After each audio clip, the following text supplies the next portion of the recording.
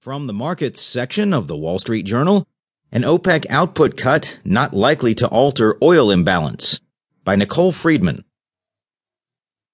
OPEC's move to cut output might be too late. After pumping full tilt for the past 2 years, the Organization of the Petroleum Exporting Countries is weighing a plan to reduce production by up to 700,000 barrels a day later this year. But many analysts say the proposed reduction isn't big enough, nor will